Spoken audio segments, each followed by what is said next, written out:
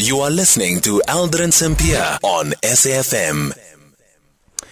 It is now 25 minutes after 4 o'clock. We're in conversation next with Rudie Heyneke, who's a portfolio manager at Outa, the organization undoing tax abuse, which has laid a criminal complaint of fraud and corruption against NSFAS CEO Andile Nongogo and his former colleagues. Outa says that the charge is related to the overinflation of a tender awarded in 2016.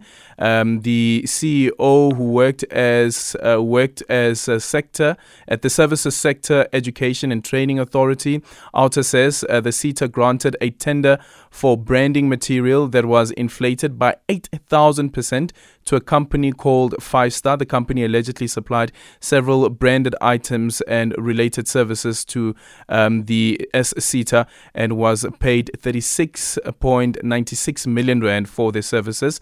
We are now joined on the line by Rudie Heyneke. Rudie, good afternoon, and thank you so much for making time for us. When did this information come out, considering that this tender was awarded back in 2016 already?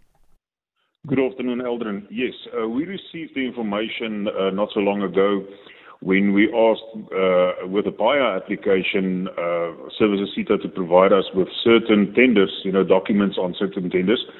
And when we investigated that, we came across this specific invoice and this specific tender that you just outlined. And is it clear as yet whether this was disclosed to NSFAS when Andile was appointed for this job, or at least being interviewed? I don't believe that it would have been disclosed to NSFAS.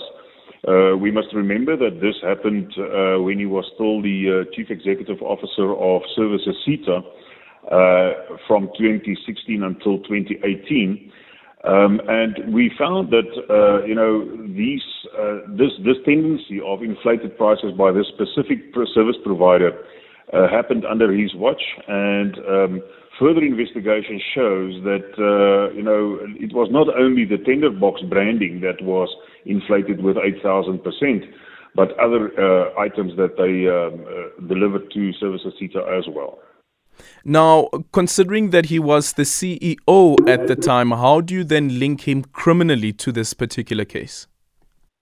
Well, he authorized all the payments, of the invoices, and he was also the responsible person in terms of the service level agreement between Services SETA and the service provider for this specific tender.